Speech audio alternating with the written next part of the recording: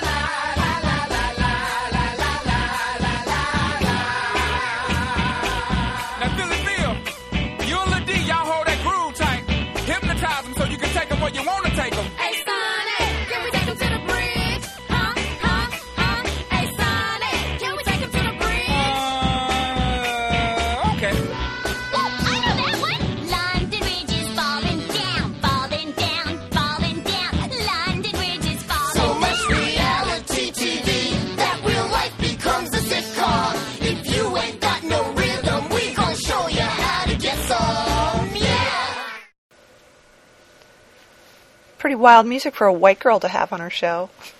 That's because it's cartoon music. That's the only excuse I have for being able to put that on, being, the white middle-class woman that I am. So I wanted to play that because I think that is such a good theme song. It's the theme song to a new cartoon that's on Cartoon Network called Class of 3000. You probably guessed that from the lyrics. And it just started at the end of last year, and it was created by Andre 3000, Andre Benjamin, and he decided he wanted to do this kids thing, and it's a really good show. I was surprised. I thought it was going to be stupid. I thought it was either going to be a vehicle for him, which it is and it isn't. He has one of the voice roles, but it's not really about him in the show. Or B, I thought it would just be really like stupid adult take on inner city kids, like an updated Fat Albert. Not that Fat Albert was a bad show or anything, but like not really real. And it actually has turned out to be a really good show for a couple of reasons. One is the music. He writes a new song for every show, and the songs are really good. They incorporate the characters. So just to give you the background to the show, in the show, Andre's character is called Sonny Bridges, which is why they sing that in the bridge there of the theme song. And he's supposed to be this world-famous, fabulously rich jazz musician who came back to Atlanta to teach at the high school, the performing arts high school where he went to school, to give something back to the community. But he's still really rich and everything. It's not like the court made him do it or he's suddenly poor. So he teaches at this school, which is sort of an impoverished school. They're always, lacking money. And it's about his class of kids that he has who are all very talented. And like all cartoons, they're multiracial. So there's black kids and white kids and Asian kids. And there's no Hispanic kids. But the principal of the school is a Hispanic guy. And there's a multitude of ethnicities throughout the school, too. So it's pretty balanced in that way. And I think they actually do a pretty good job of showing what the kids are. There's a huge fantasy element to it, which I like a lot. They're not pretending that it's realistic. There's like monsters in the sewer. And in the most recent episode that I saw, the kids are having some kind of, they're watching something, I forget, at school, and they're very bored, and they look out the window. Oh, it's an election, that's what it is. And there's Mothra and Godzilla fighting in the city of Atlanta, and it's really good. So there's a ton of really good pop culture references thrown in, some of them very overt, like that one, which I think anybody would get. And then other things like there are upperclassmen at this performing arts school, and one of them is Marlon Brando, and the other is Jack Nicholson. And I think they're called Marlon and Jack, and they have their voices, and they look just like them. And it's weird. They're there for no reason at all, just there. And I like that. The other thing is that the art is really good. The characters are drawn in a very stylized way, very kind of 60s, loopy, very loose looking. So they're not meant to be realistic at all. They're not even comic book-like. They're really cartoony, which gives it a very distinctive look.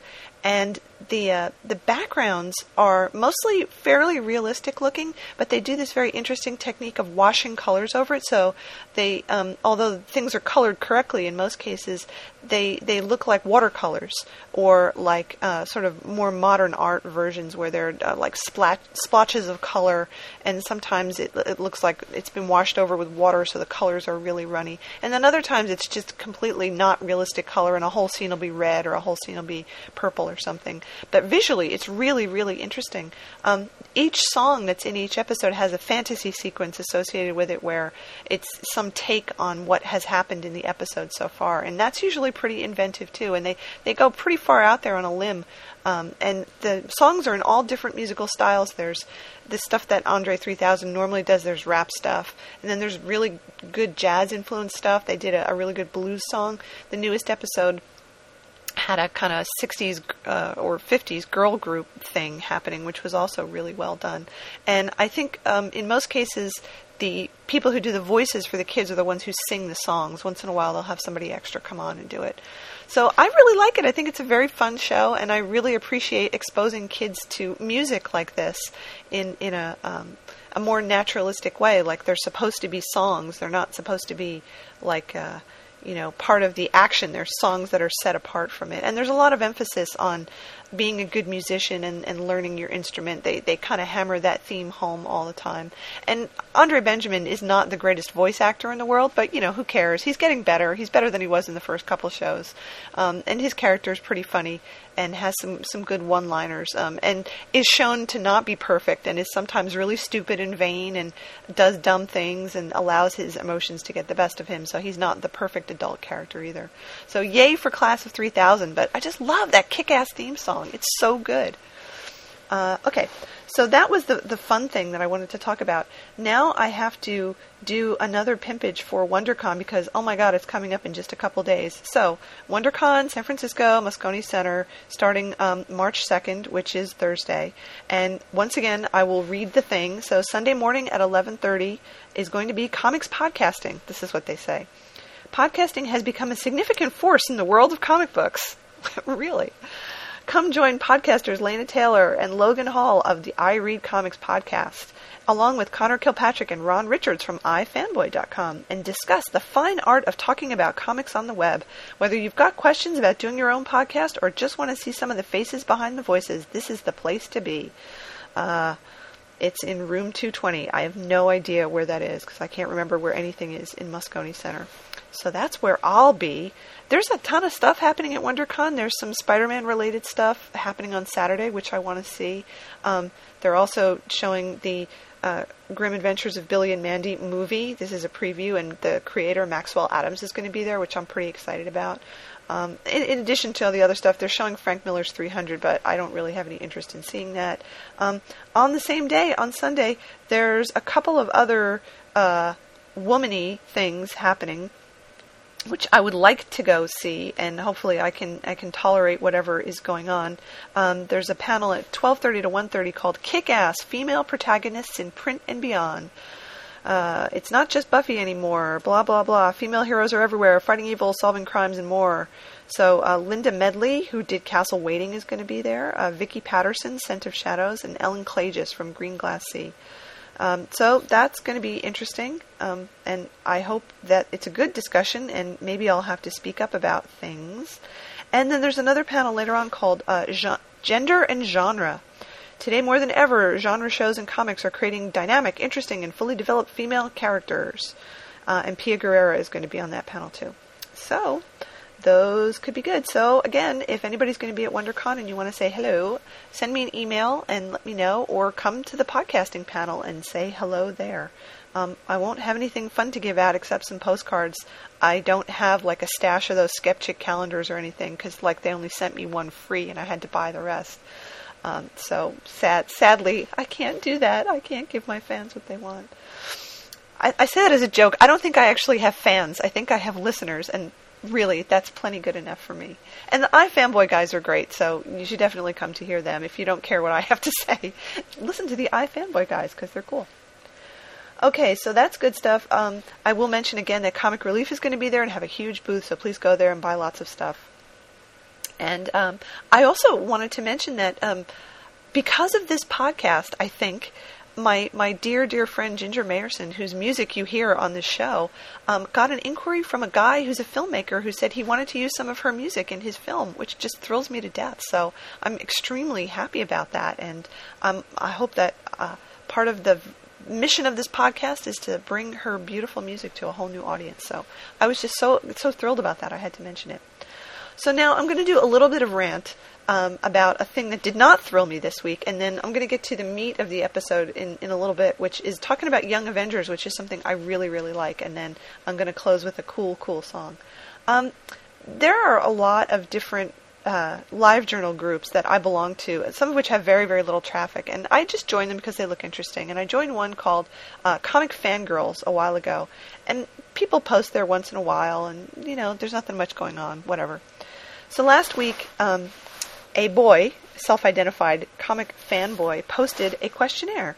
And if you read the internet, the interwebs, you probably heard about this, and I just want to tell you what I thought about it, because it actually has, it's not just ranting about an idiot. There's some points to this. This is his post. It says, Q&A. There are some things I've been curious about when it comes to females and the comic industry, so I've created a quick questionnaire to answer some of the things that, as a male, couldn't answer myself. And then he goes on to say, you can post anonymously. Then he says, this isn't a hierarchy test, nor is it a girls are better than guys or vice versa example. I simply want to know where some females stand on the issue. These are meant for females, but anyone is welcomed to answer. And then he asks that people identify themselves as female or male. Now, I will say that a lot of people responded to this. I think it was like there's 100+ responses, and I think most of them are actually responses and not just people snarking at each other. But I haven't read all the comments because I'm not interested. And, people like to answer questionnaires. That's totally fine. I didn't because I thought his questions were stupid and asinine. But if people choose to answer a questionnaire, that's great. Let me just point out some things you may have noticed. He says he wants to know about some things I've been curious about when it comes to females and the comic industry, but he doesn't say what those things are.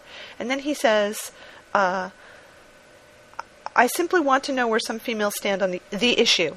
But he doesn't say what the issue is. So I was kind of like, okay, he's putting out a survey.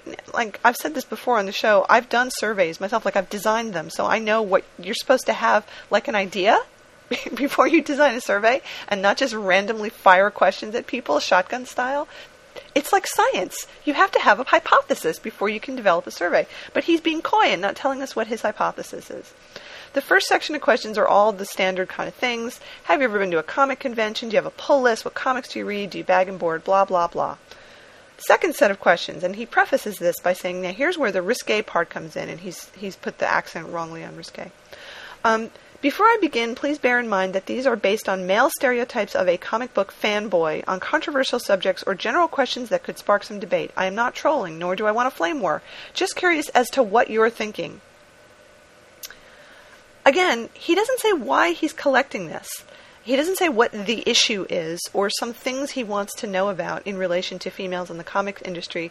Basically, it's just a bunch of stupid questions fired shotgun style at a bunch of people. And some of the questions are interesting, like, would you consider comics to be unholy, a bad influence on a child's psyche, or a source of violence? Would you openly admit to reading comics if you knew the people that we're talking to would make fun of you? Blah, blah, blah. Okay, whatever. Those are fine. But then there's these questions. Have you lost your virginity? Are you overweight or underweight by 20 or more pounds? Are you held by a mainstream level to be physically attractive? Do you consider yourself heterosexual, bisexual, homosexual, or undecided? What the fuck? What the fuck does your virginity have to do with comic books? Or stereotypes of comic books? Or anything? What the fuck? I sat there for like 10 minutes going, what the fuck? What could that possibly have to do with anything? Okay, go back to his premise. I think what he's trying to do is see if people match up to the accepted, quote-unquote, stereotype of a fanboy. So he's asking, what he's implying, and of course he never says this, again, he's being coy, is that comic fanboys are, I guess, overweight or underweight, or I don't know what the sexuality thing is, and that I guess they're virgins. Now, I never made that assumption, and I don't think most people have made that assumption. My assumption, based on reality and my experiences, is that people who are classically considered comic fanboys, it doesn't matter if they're virgins or not. What they lack is an ability to interact meaningfully with other people, because they lack some experience there. Has nothing to do with virginity, has nothing to do with your sexuality, probably has nothing to do with your social class, although there are probably people who know more about that than I do. Specifically, comic fanboys are mocked, and I put fanboy in quotes again, because they don't know how to talk to women.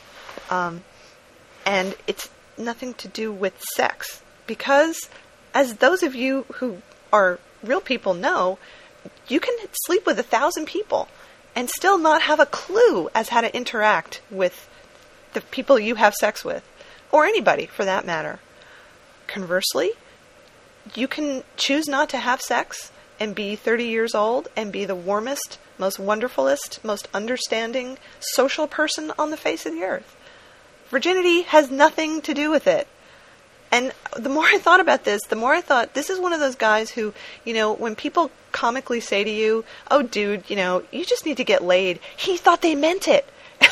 He thought that by getting laid, by losing your virginity, this magical thing would happen. That suddenly, because if you're a boy, you stuck your dick somewhere, you were transformed from that awkward person into, whatever it is you wanted to be.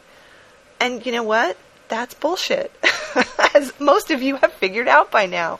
Losing your virginity doesn't do anything. It's like when I was in 6th grade and we had confirmation, I was really psyched for something to happen when I was confirmed. When the bishop took his thumb and he put it in the oil and he did the little thing on my forehead, I was waiting for the transformation and nothing happened. And that was when I became an atheist. And it's the same thing with losing your virginity. Nothing happens. Nothing magical happens when you lose your virginity, honestly. And I think there's a whole group of people who think that something magical does happen.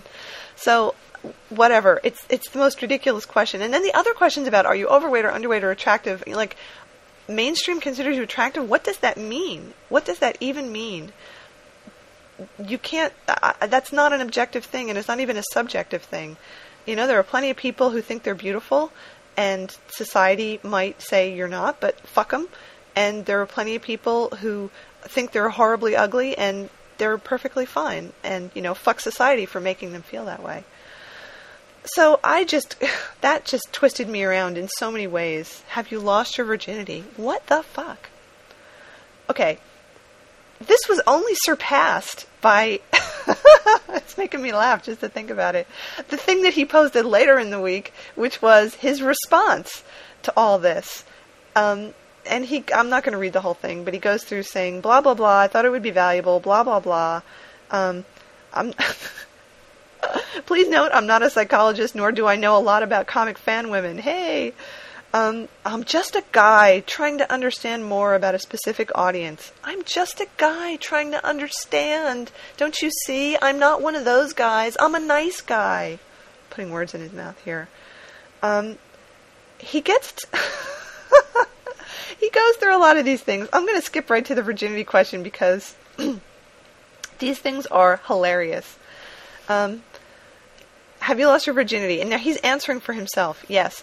So this is the question I'm sure most of you have a problem with. Those that have a problem at all, it's a common stereotype of fanboys. I've just dealt with this. So I wondered how it does compared to fangirls. As well as attractiveness, I considered not putting it in there because some people could have a problem with it, which I understand. So I thought that suggesting the option, ignore it, would alleviate, he spells alleviate wrong, any controversy. I was obviously wrong. I left it in because it goes against the spirit of the survey, which is partly to examine stereotypes between fanboys and fangirls, which this survey does not examine the stereotypes between fanboys and fangirls. Okay, this is great. This is for the question, do you consider yourself het, bi, homo, or undecided? He answers heterosexual. Big surprise. Then he says, since comics are a male-dominated culture, e.g. sports, car maintenance, music. Okay, pause. I don't know what he means by that. E.g. means for example, and those aren't examples, and I don't know why music... Well, anyway, back to him. One could inaccurately predict that a female comic reader could be a lesbian. Which I don't believe. Just sort of putting it out there. So, this is a guy who thinks that lesbians are really straight guys in women's bodies. Once again, what the fuck? In fact, that amused me so much, I posted it to the blog. Those of you who read the I Read Comics blog will see. And I called it Stupidest Quote on the Internet today because I have not read anything that stupid in a really long time. And I want to point out that he does the thing at the end, which is totally passive-aggressive chicken shit. He says, which I don't believe, I'm just sort of putting it out there. No, dude, you do believe that, and you're just too chicken shit to say that you believe that, or that you thought secretly that that was the truth, or that there's some truth to it, but you just don't have, the backbone to actually say that in public. So you're, quote-unquote, sparking debate by putting it out there. Oh, my God. I just cannot believe it. Okay, I'm not even going to go through the rest of this because it's so stupid. And then he closes by saying maybe he'd make some kind of survey or a paper out of this. And, oh my God, it's just so incredible. So, the point of all this, besides me ragging on it for your amusement, and I hope you found it amusing because it amused me greatly, is that this is a perfect example of, A, what lazy people do.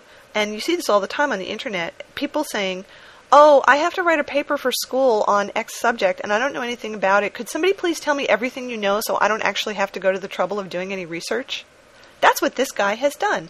Rather than taking the time to go out there and read the many, many blogs that exist, written by women who are comic book fans, and there are a lot of them, rather than taking the time to subscribe to, say, When Fangirls Attack and clicking through the links and reading people's opinion, rather than taking the time to go to his goddamn comic book shop, talk to the women who are shopping there, talk to the owner, talk to the people who work there, and find out some information. Rather than doing any of those things, he constructs a poorly worded shotgun questionnaire and posts it to a very small, very low-trafficked group on the internet and says, do my homework for me. That's pretty fucking lazy. The meta point is that I think this is the way comic book companies do their research. Pretty much. Maybe not even this good. I think they just hear things anecdotally. Maybe once in a while they'll do a little survey, a very informal kind of thing. They'll say, go send this to 10 of your friends and we'll see what kind of answer you get. And that's how they decide what appeals to women or who comic book fans really are when it's not boys. That's what I believe, because I'm telling you, I keep asking this question and I keep not getting an answer. How do they do their research? How do they find out about this stuff? No one is answering me. Maybe I will get a chance to ask somebody at WonderCon and find out the answer. So anyway, there you go. That was my little rantage for the week. I am now going to put some more of that marvelous Mayerson music in here, and then I want to talk about Young Avengers.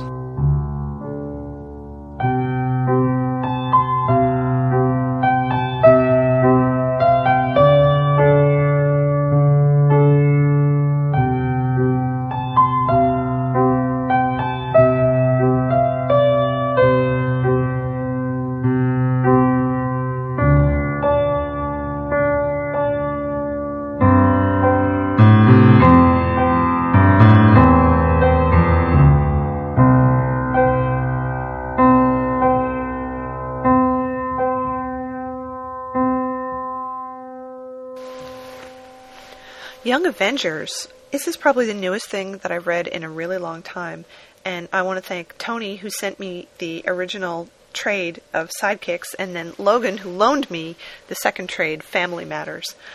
This is the best new thing I've read in I don't know how long. This series, so far, totally rocks. In fact, as I said to Tony, I give it a Dave's Long Box fuck yeah, because it's that good. I think it's that good.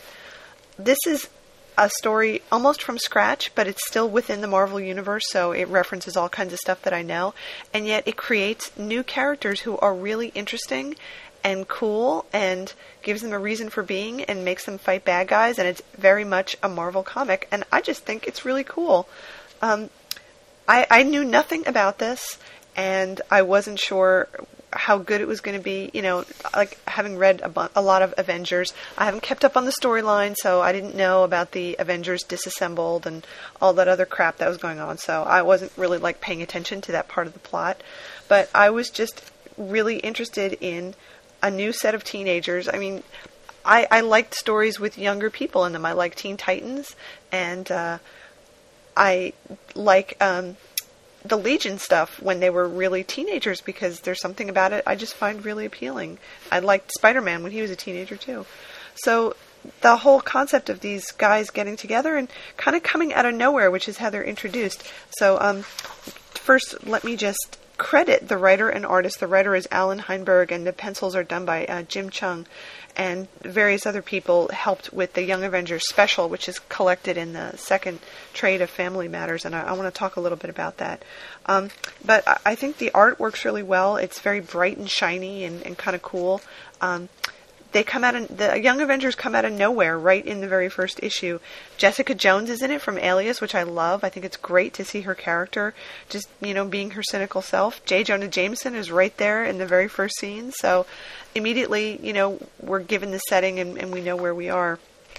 And then to have these new characters just sort of show up, we don't know who they are, and then we have to go through the process of finding out where they came from and what's up with them. And it's just really interesting. So little versions of the regular Avengers. There's Patriot, who's supposed to be like Captain America, or really like Bucky, actually, is more accurate.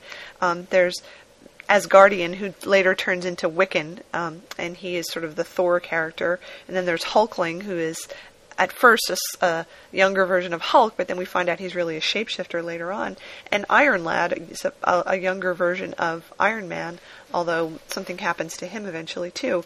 So it starts off with all boys at first, and then some female characters are added, which I was really happy to see. So there's Stature, Cassie, who's the daughter of Ant-Man, who got killed. So it's cool to see her, and she discovers her powers. And then a non-powered character who eventually becomes Hawkeye, who gets referred to as Hawkingbird, cross between Hawkeye and Mockingbird for a while, which actually that was really funny, and in my mind now she's Hawkingbird, and I can't quite refer to her as anything else, even though she's officially Hawkeye. And she is just athletic and smart and knows how to shoot a bow and arrow and wants to do something because she's kind of bored with her life. And they're all actually teenagers in high school, and for the most part, they're pretty much drawn as teenagers, although I was really disturbed by the fact that Hawkingbird, a.k.a. Kate is her real name, her breasts get bigger and bigger, and by the time we're sort of to the end of it, her tits have become the focus of any drawing that she happens to be in, and I hate that. I think that's awful. And also, she goes from being drawn like maybe a 17-year-old girl to being drawn more like a 27-year-old woman, which is horrible. So I was really disturbed by that, and I really, really hope they stop doing that, because it has kind of ruined it for me. They put her in really overly sexualized poses for no reason, give her an impractical outfit pretty much for no reason, and I think they've just gone totally off the rails with her character, the way she's drawn. I think the way she talks and acts is still really good, but just the way she looks, it's gone right over from being sort of, cool and maybe a little sexy to total wank material. And I think Stature, Cassie, is actually drawn much more like a 14-year-old girl is, although there have been a couple of panels where she looked way older than that. But I'm looking at these panels right now in the first trade where she's trying on the costume for the first time, and she looks like a 14-year-old girl, and that's great, and they should keep drawing them. I think the way the boys are drawn, they also look pretty much like teenage boys do, so I was happy about that. In the first trade, I don't want to go into all the plot details, but it's very complicated, and they encounter Kang the Conqueror, and they have to kill him, and something happens to Iron Lad, but he eventually ends up coming back sort of as the Vision in a twisted turn of events. And then in the second book, we pick up another character called Speed, who turns out to be the twin of Wiccan, which is another long, complicated plot, and I could have done without some of that, but, they have to make it complicated. And that was all kind of cool. The other really interesting thing, which I guess most everybody knows about, but I had no idea this was coming, is that 2 of the boys are gay, and they're boyfriends, and they're so cute together. I liked seeing Hulkling and Wiccan together. It's just very, very cute. So I hope they continue with that storyline. Everybody seems to be, accepting, and everything's cool, and it's not a big deal, which is the way it should be. Not a big deal at all. And I'm glad that they didn't show either of them flipping out in stupid ways over the other one when he's in danger, as I think I mentioned once before, because I really, really hate that. They always do that with heterosexual couples, like the woman's in danger, so the guy throws caution to the wind and does really, really stupid fucking things. And if the guy's in danger, the woman just turns into a little puddle and can't function and insists that the whole world must be moved to save this one person. And they don't do that. And there are a lot of situations, especially in the second trade, where that happens, where Teddy Hulkling is in danger a lot. The Skrulls come, the Kree come, there's a big battle, and he's sort of the linchpin for all that. But despite Teddy being in trouble, Billy doesn't freak out, and he doesn't lose his wits, and he doesn't melt into a puddle on the floor. He just stays a Young Avenger. And we do get to see the Young Avengers and the Avengers team up, which of course meant we had to see Spider-Woman's horrible costume and her really threatening breasts and her belly button, which I don't understand how you can see in a costume, but whatever. So I really like Young Avengers on the whole. Now, I'm going to read from another blog right now. It was pointed out by Kalanara in her blog that people have different perceptions of things. And a blogger mentioned something in his blog about Young Avengers that really didn't have an effect on me when I read it, because I'm a middle-aged white woman, but he's not. And this definitely struck a chord with him, and I accept his experience and I recognize it, and now that he's pointed it out, it bothers me too. So I'd like to think that that makes me maybe a little more open-minded. So he, let me just find the place where he gets into it here. So this blog is called Fourth Letter, and it's actually a blog by a bunch of guys, 3 different guys, and this one was written by David Hermanos Brothers. And it's called Young Avengers and Why I Can't Relate, and I will definitely put the link in there. So he's talking about Young Avengers in the first plot line, so I'll have to explain a little bit. The guy who is Patriot is named Eli, and he's black, and it's great, and they don't make a big deal out of this. And it turns out he was the grandson of Isaiah, who was the black super soldier right around Captain America time. And he tells a story about having superpowers because he got a blood transfusion from his grandfather. Turns out that was a lie, and he was really taking MGH, mutant growth hormone, to appear like a superhero because he wanted so bad to be a superhero like his grandfather.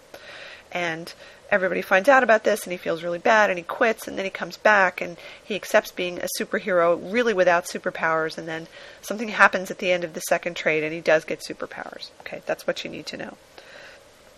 So, in the blog, David runs this down, and he talks about them and goes through all their different powers, and he says, after he tells you about the different superheroes, he says, one of these things is not like the other. Eli was a coward. He was weak, and his idea of overcoming his hardships was, not like the rest of the team, putting in that legwork and making yourself into a better person. It was to take the shortcut, get hopped up on MGH, then lie about being a super soldier to the people he called his friends. He's just another failure. He's a 1970s Luke Cage, Ebony White, and Bishop. He's Captain Marvel getting demoted and drummed out of the Avengers. It's weird. I've always loved these black characters that were true to life. Race is big in the life of almost every single black person I've ever met, but the biggest black character at Marvel, Storm, rarely ever had to address it, at least in my experience. Also, make no mistake, Storm is black. Her father was American. Bishop was from far enough in the future that I guess it didn't matter, and I haven't read enough Cloak and Dagger to really tell.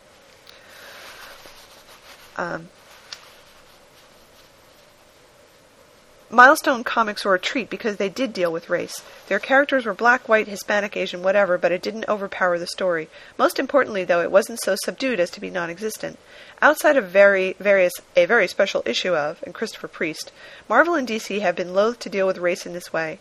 I thought that maybe Eli would be the next Casper Cole, or maybe, long shot, Virgil Hawkins. Instead, I get this bizarre stereotype. He's selfish. He's a coward. He's weak. He's a liar. He's a junkie. He's yet another young black male going down the wrong road because he was stupid. He's a stereotype. There was a storyline about Speedy, now Arsenal, being hooked on Smack. Is there a comparison here? Come on, they were both heroes on drugs. No, not really. Speedy had the benefit of years of stories establishing him as a hero before he went down the wrong road. He turned to heroin after his life fell apart. Eli turned to MGH when he realized that he couldn't cut it. Speedy had natural skills before and after the drugs. Until Eli actually got a transfusion from his grandfather, he didn't have powers. No comparison. And then he closes by saying he wants Eli to be someone who is flawed but good at heart. I used to know Elijah Bradley's. I probably used to be one. I want no part of that. I thought that was an incredibly powerful analysis of the character and what it could have been and what they did with that character here. And not being someone who is more connected to Eli in reality, because I'm not black and I'm not young and I'm not a guy, it didn't really resonate with me. But I read this blog and it totally resonates with me now. I see what he's saying, and I see that it was like really stupid to make Eli a stereotype like that. Like, by the end of the second trade, he's redeemed and he has superpowers, but having his character go through that arc, and being a coward and taking drugs and being a junkie, essentially, really just plays into the whole stereotype of young black guys being weak and cowardly in that way and putting on a lot of show but not having anything at the core. So I am convinced by this argument, and I take his point of view, and I hope that they do better things with Eli and Patriot in the future and don't let him revert back to that, because it would be a real freaking shame if they did that. So I think it's really important when you're reading comic books to get other people's perceptions of it based on their experiences, because yours is not the only one, and other people have really valid points that will make you look at things in a new way. And that's why blogging about comics is great, because you're not going to get it anywhere else. You're not going to get those points of view. So thank you, David, for enlightening me on that. I really feel like I have a much better perspective, and I hope you keep writing about Young Avengers, and I hope you keep taking Marvel to task for doing stupid shit like that. I want to say one more thing about Young Avengers, and I mentioned this briefly before, about Kate being drawn like a much older woman. Kate Bishop is her last name. Sorry, I couldn't remember it right there. There's a couple panels where she's drawn, and she's kind of standing in profile, and you can actually see the nipples on her breasts through her costume, and I'm assuming her costume is not made out of body paint. It's made out of something a little more protective than that. Why are we seeing her nipples?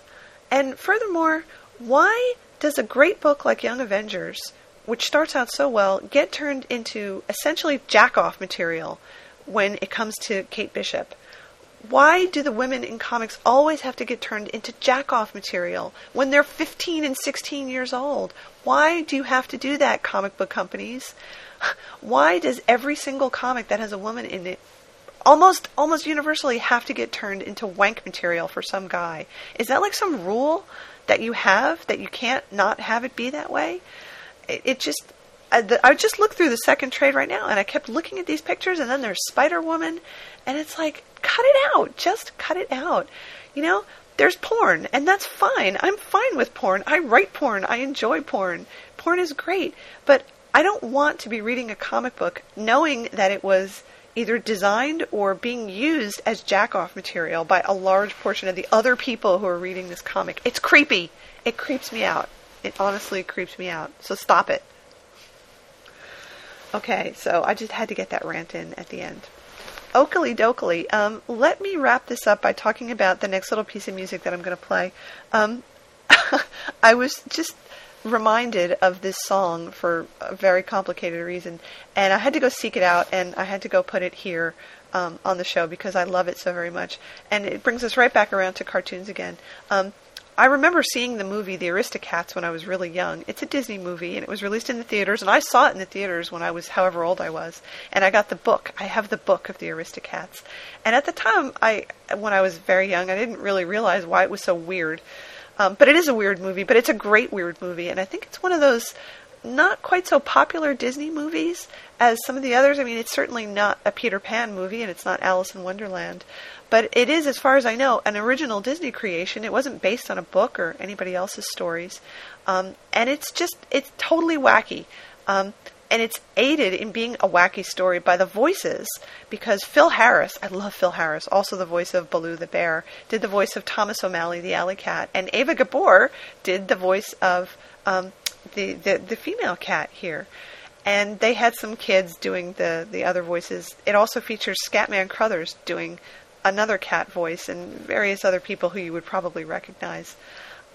It's the story of these cats, and how they get separated from their owners and how they make their way back. And it's set in Paris around the turn of the century.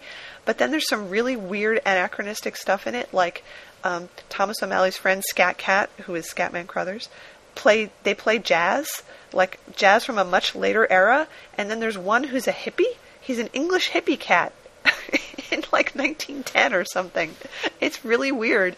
The other thing about this movie that's really cool is that the music is fantastic. They did a great job with the music, and the song I'm going to put at the end here is one of the best. It's called Everybody Wants to Be a Cat, and it's just a wonderful performance. Now, I was thinking about this song and singing it to myself, and I went and I got the version that's on the soundtrack to the Aristocats. It's on some Disney collection. And you know what? That version sucks. It's totally anemic. It's nothing like the version that's in the movie.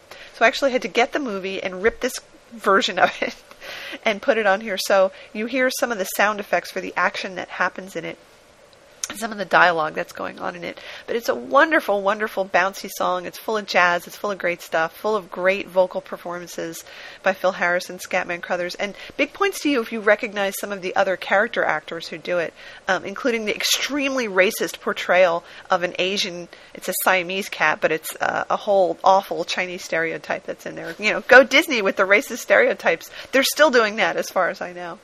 But yeah, Everybody Wants to Be a Cat. It's such a great song. The other really weird thing about this movie is that, you know, I heard, I think it was Graham Chapman tell this I saw him at a lecture once. He was talking about the theory of comedy.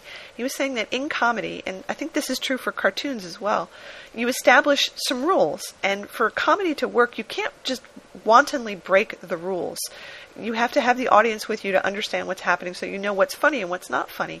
And I think it's absolutely true for cartoons that you have to establish what is the rule.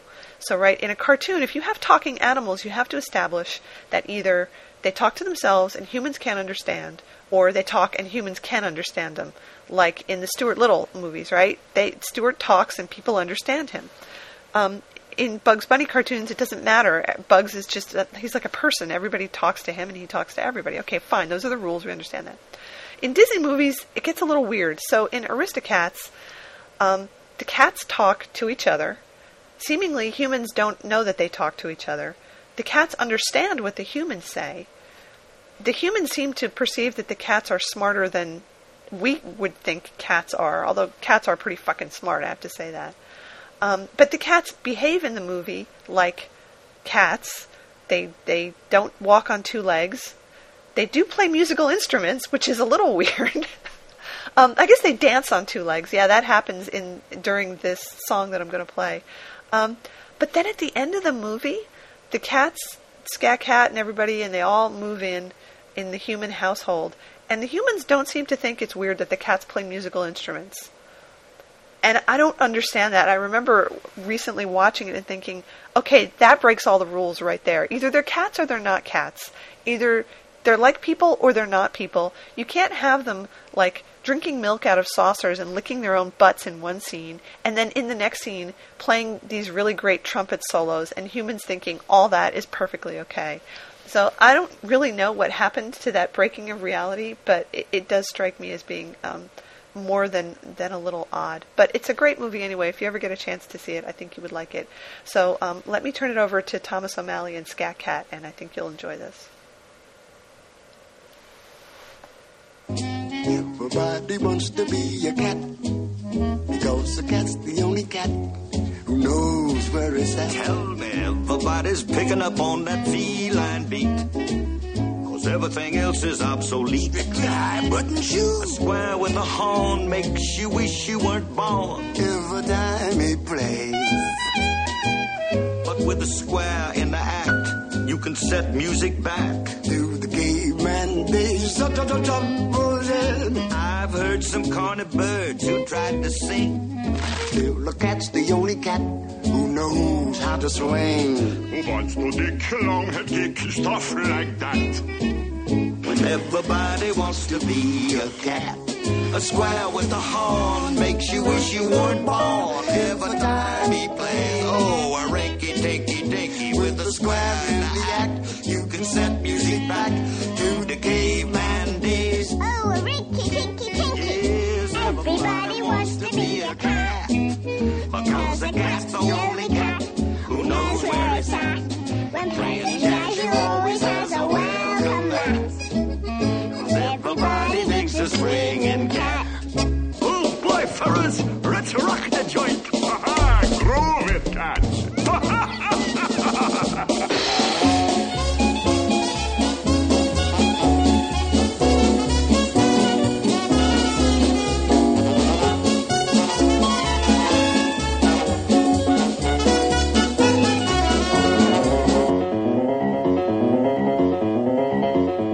Shanghai, Hong Kong, ik Fuyang.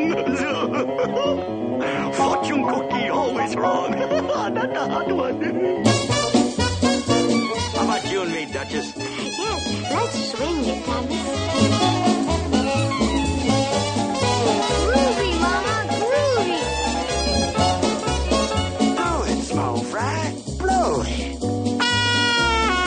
Boy, he blew it. Why, he was a close.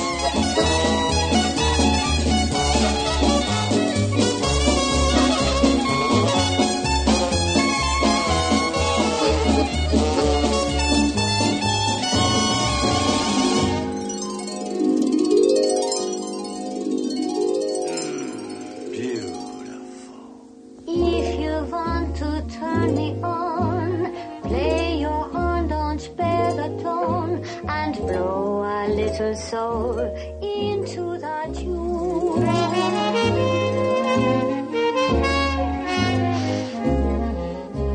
Let's take it to another key. Modulate, wait for me. I'll take a few ad libs and pretty soon. The other cats will all commence congregating on the fence beneath the alley's only light. Where every note is on.